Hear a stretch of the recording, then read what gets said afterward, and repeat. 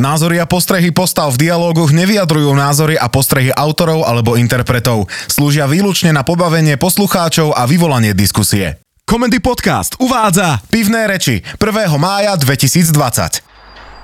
Ahoj Miško, nech sa ľúbi, pivečko. Už som ti ho otvoril. Ale meškáš? Čo, zháňa si mávatka? Jaké mávatka? Mi nehovor, že Smer neorganizuje prvomájové oslavy a nemusíte mávať z balkónov mávatkami. Dnes si sa nejako dobre naladil. No čo bolo v noci konečne fúky s paničkou? Nebolo. No tak potom čo ťa dalo tak do pohody? Nebodaj mal Mátovič tlačovku a priniesol dobré správy, lebo vtedy sa tlačí na kameru a búcha sa do prs. Ale keď sú správy zlé, tak tam pošle chudáka, hlavného hygienika. Asi ťa poteším. Možno príde k rýchlejšiemu uvoľňovaniu opatrení. No, nevydržal verejný tlak. Pán premiér ide zase robiť rozhodnutia ne z vlastnej hlavy, ale pod tlakom. Čistý pajac. Ty máš furt nejaký problém nespokojný.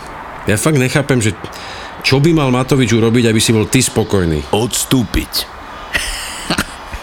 Pozri, ja som nemal problém uznať, že Pellegrini dobre zvládol začiatok krízy. Ak si odmyslím, že toleroval pod sebou ľudí, ktorí rozkradli štátne rezervy a kšeftovali s rúškami, tak klobúk dole.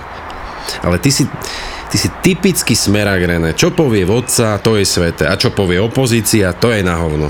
Miško, už nejste opozícia, v tom je problém. Lebo keď má tvoj Zmatkovič dnes zodpovednosť, tak je vyklepaný. Každý deň trepe niečo iné a vyplakáva na Facebooku. To kde chodíš na tie prezývky? Však nikto ho inak ani nevolá. Mátovič alebo Zmatkovič.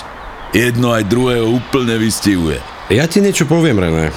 Ten vírus vyrobili vaši kamaráti, súdruhovia v Číne, takže by som moc nevyskakoval. No tak poprvé, Miško, ten vírus není vyrobený v laboratóriu, ale zmutoval z netopiera cez ešte dajaké ďalšie zvieratko, čo si nepamätám. A po druhé, ak sa dnes nejaká krajina chce odizolovať od Číny, lebo tam údajne potláčajú ľudské práva, tak sa odsúdi na ekonomickú samovraždu.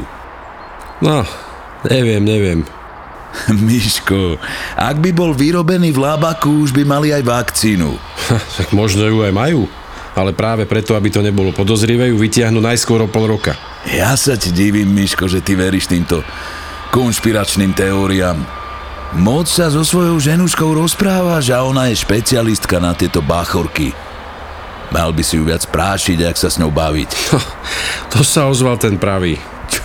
Čo akože? Však to ty si pod papučou. Ty si pod papučou ako nikto. Ja? Kamarát, tak to by si sa divil, ako to ja mám doma nastavené. René! Prečo si do riči od rána nevyniesol smeti? Čo sa rehoceš? Počkaj, kúkaj, jak ju zruším. Sleduj. Aha. Ja sa teraz bavím s Miškom. Keď tu skončím, tak ich vynesem, okej? Okej. Kokos, ona ma tu zamkla. Pochopíš to? Miláčik! Láska, prosím ťa, otvor mi.